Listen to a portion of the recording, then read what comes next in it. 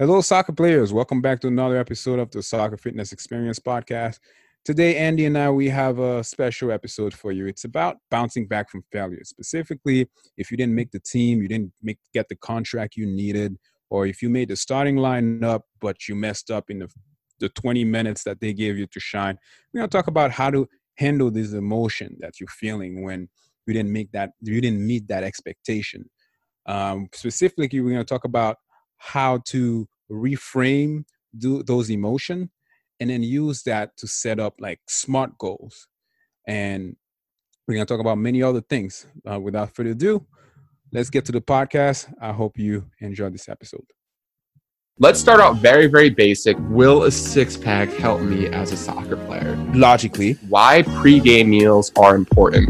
If you do strength training, you can generate more force on the ground. It will take you less stride to get to that ball. Until you get there, you can make that up with hard work and dedication and training. On top of it, right? So if you're a player that has little to no training history, imagine the gains in speed that you can get in such a short period of time because you're doing things. This is why strength training is important. I don't care how you do your strength training. Some people like to go to the gym. I just wanted to double down on that really quick. The point is you have to get stronger. Hello, soccer players. Welcome to the latest episode of the Soccer Fitness Experience. It's me, your co-host, Annie, with my main man, Berg. Berg, how you doing today, man? Chilling, man. I'm not on lockdown yet, but I'm still going to work despite the craziness, despite the coronavirus craziness. Patients are still coming in. I'm still surprised. I treated a 85-year-old today, and those people are not supposed to be coming, but for some reason they keep coming. And my boss is not closing his door. His door is still open. How about you, man? How things have affected you?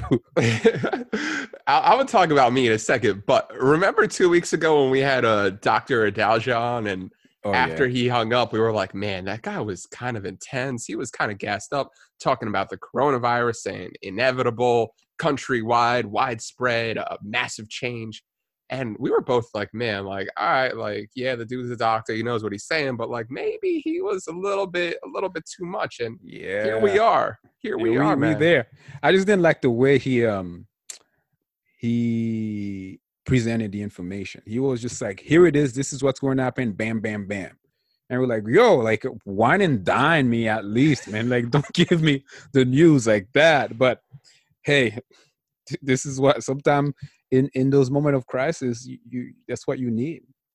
True. But on my end, I had 5 weeks left in my clinical rotation, my last one, and it was canceled by both my site and my school. So that's crazy. Their whole mindset was, from the facility standpoint, that they needed to reduce the amount of outside exposure, and they were canceling students because of that. And the school's mindset was, we need to keep all of our students safe. And I recognize both of those points of view. So I am currently back in New Jersey, recording from my room, which is a very, very nice feeling. And, great internet. Great internet. My microphone is here. Everything's fully charged. And I'm happy to be in one place for at least a month. That's nice, man. Yeah. That's nice how they just try and keep you safe by not having you be exposed to patients and whatnot. That's just good. I wish they were gonna do that for me, but the other part is I'm an adult and I need an income. So how do you small business they have it hard, man. Like, what do? Do you lay off all your employees and take a hit and risk shutting down the whole business, or do you take precautionary measure? Whichever way it is, I think things are gonna get shut down at some point if they don't contain this. They're gonna go to extreme measures. Well, today we're talking about bouncing back from failure, right? So I know you had a story about how you were receiving messages from someone who was struggling with this. What was that all about? So this episode is not just for the case in point here is a teenager. I believe he's like 16, and he's in Europe, and he's just so hung up on performance. Like he wants to be the best. He wants to meet his expectation every time he's on the field. Like he has like, he wants to score goals. Like he sent me films of him playing, and you can even do in the film, you can see how, he's not really stiff because he's just the pressure is just too much. He puts so much on his plate, like in terms of like what he needs to do. Like these kids always want to make the team. You want to play more than just 15 minutes. So much pressure. And he keeps telling me that he's one of the fastest and one of the best dribblers in the team. He doesn't understand how he's not making the team. He doesn't get it. There are other kids that are slower than him that just gets full playing time, and he just doesn't get it. And he got to a point where he's just so negative every time. It's just anger, it's just disappointment. So that's why I wanted to do this episode today. And I know there's a lot of people who are experiencing similar situation whenever they're playing a sport. It's competition. You're comparing yourself to other people. You want to make the team. You want to be the guy. You want to shine, and you're not shining, and as a result, frustration comes in. I don't know if you have a story like that, but this podcast is for those kind of, I don't want to say failures, but those kind of setbacks. How do you deal with those setbacks? That's what we're going to talk about. I don't know. And those setbacks are like they're very common, and it's not even soccer specific, really, right? Like in life, like you're gonna get failure, and if you haven't yet, then like trust me, it's on the way. So in this episode, we're going to talk about a few things, and we're specifically going to link them to the game of soccer, but you could definitely use them outside of that as well. Yeah. So let's talk a little bit about the emotion that you feel when you're not meeting expectation. I mean, your expectation, not the coach expectation, your expectation, to say the least. Like, for example, making the team,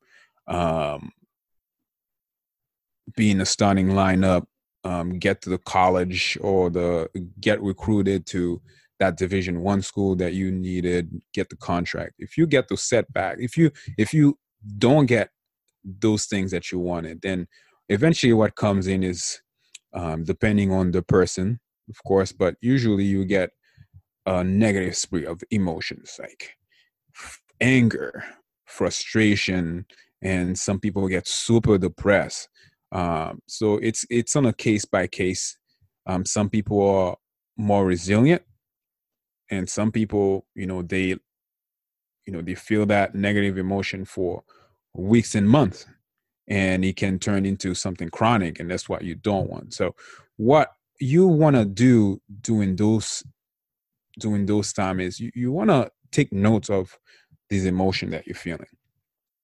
Like, I know you probably heard of this a bunch of times, but yeah, you wanna take note. Just not just feel the emotion, but pay attention to what you're feeling. So, for example, okay, I didn't make the team. I'm frustrated. I'm sad. All of a sudden, I feel worthless. I feel like shit. Why didn't I do this? Why didn't I do that? I'm worthless. This self-deprecating behavior shows up. Then you want to take a pause and just like think about, why am I thinking this way? There's no reason for me to feel. I know the anger, okay, I can understand it because you're gonna feel it. But there's also the dangerous one. It's the self-deprecating one where you start thinking you start thinking you're worthless. You got to pay attention to those. You got to write them down. It's a very powerful thing to do, to just write down these emotions on a piece of paper. Okay, what am I feeling? Anger, sadness, frustration, low self-esteem. Okay, why am I feeling this way? Oh, because of this and this and this. Okay, all right, let's just switch it up a bit. How can I feel a different way? Like, how can I feel, okay, why am I feeling this way, first of all? Because I didn't do this. Okay, can I change it up to a point where, okay, maybe this was too much, right? Can I move into a smaller steps, a smaller goal? We're gonna talk about goals in a minute. Like even if you don't have to, doesn't have to be like a systematic. It could be a systematic, but it doesn't have to be systematic as it is. Just write down what you're feeling and just think about it. Why am I feeling this way? Okay. Damn. And then next thing you know, the emotion passes. Yeah, and I think that when you're taking notes and you're journaling everything that you're feeling, your emotion should definitely be expressed because you need some sort of outlet to do that. And like you said, you also want to write down some of the things that, okay, why am I feeling this way, right? So the example where, let's say you were trying out for the team and you didn't make it, right? What I think is a really, really good thing to do right there in that moment is start by writing down your emotions and then say, okay, let's break this down into as much detail as possible. Let's break it down. Why I didn't make the team. Was it because of fitness, right? And what can I do to improve my fitness? Was it because the coaches didn't like me? Mm-hmm. What can I do to improve my relationship with the coaches? What could, let's say I was playing 7v7 and nobody passed me the ball, so I couldn't show my skills off, right? What can I do in the next instance to improve my relationships with my teammates before that even happens? That is a big one. That's a big one that people don't talk about. You got to talk to your teammate. If your teammates are not passing you the ball, you got to talk to your teammate and ask why exactly you're not passing the ball. What's going on here? Did you see a different play? Where should I be? Where should I not be? It will be really helpful if you talk to your teammates. Some people don't like to talk to the coaches, but you can talk to your teammate. For sure. And there are so many things whenever there's any sort of failure, it's very rare that there's only one reason behind it. And that's true for any field. So it's up to you as the player to say, I need to figure out everything that went wrong, everything that didn't go my way, so I can fix every single one of those things. So next time when I'm in this situation, I'm in a much higher chance of succeeding. That is true. In specific to the example I gave earlier, that kid who didn't make the team, he sent me a video of him playing and a couple plays, and I noticed every time he gets the ball, his first instinct is just to dribble. First instinct is to dribble, and if he had just look up and see, he should have seen the forward actually wave at him to signal him that he's going to make a run. A nice little through ball, very easy through ball. And then when I told him, hey, why didn't you do that through ball there? He said, what through ball? Oh. So even, he said, what through ball? I don't see it. So even when he's watching himself in the tape, he's not even watching where he went wrong. He's not watching where he went wrong. He's not watching. No, I'm sorry. He's not watching where he could have done better. He's just focusing on where he went wrong. And this is another thing. If you have tapes, guys, if you don't just keep focusing on where you went wrong, you have to switch it up to, okay, how can I do better? For sure, yeah. How can I do better in the next play? I didn't make the team. Okay, like Andy said, how do I do better? When you ask those questions, when you reframe and say, okay, not what did I do wrong, switch it to how can I be better? How can I improve? And then once you switch that into this positive framework, then all of a sudden you're going to get questioned. Oh, how do I improve? Like Andy said, I noticed I gassed up like 15 minutes into the game. Maybe my fitness is no good. Oh, how do I improve? I kept my head down every time I got the ball. Maybe I need to work on my vision. Okay, yeah. Who can help me with vision? What resources? Where are the resources to help me with vision? You might need to change your training. When you're training with the ball by yourself, you have to keep reminding yourself to keep your head up. If you can't do that, who can help me? You see, the moment you switch it into a positive, how do I improve? How do I make my teammate better? How do I help keep my coach happy? Then positive, you start getting tons of answers. as to how to improve. And now that you guys have identified things you can improve on, what you can do is set some goals. And when you're setting goals, it's very, very important for them to be goals that are what we call SMART goals. And SMART is an acronym which stands for specific, measurable, achievable, relevant, and time bound. So let's take, for example, a fitness goal. And let's say you want to score, you want to get to a 10.0 on the beep test, right?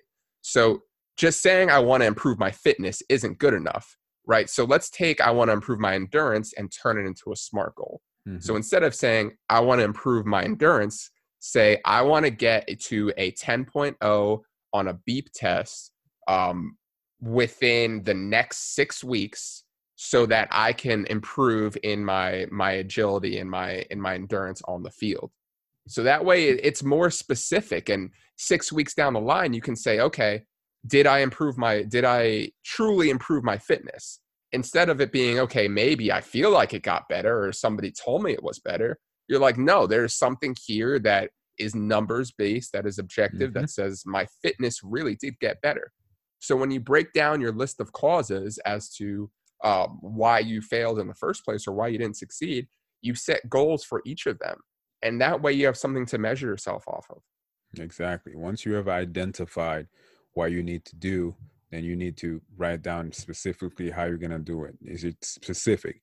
Is it measurable?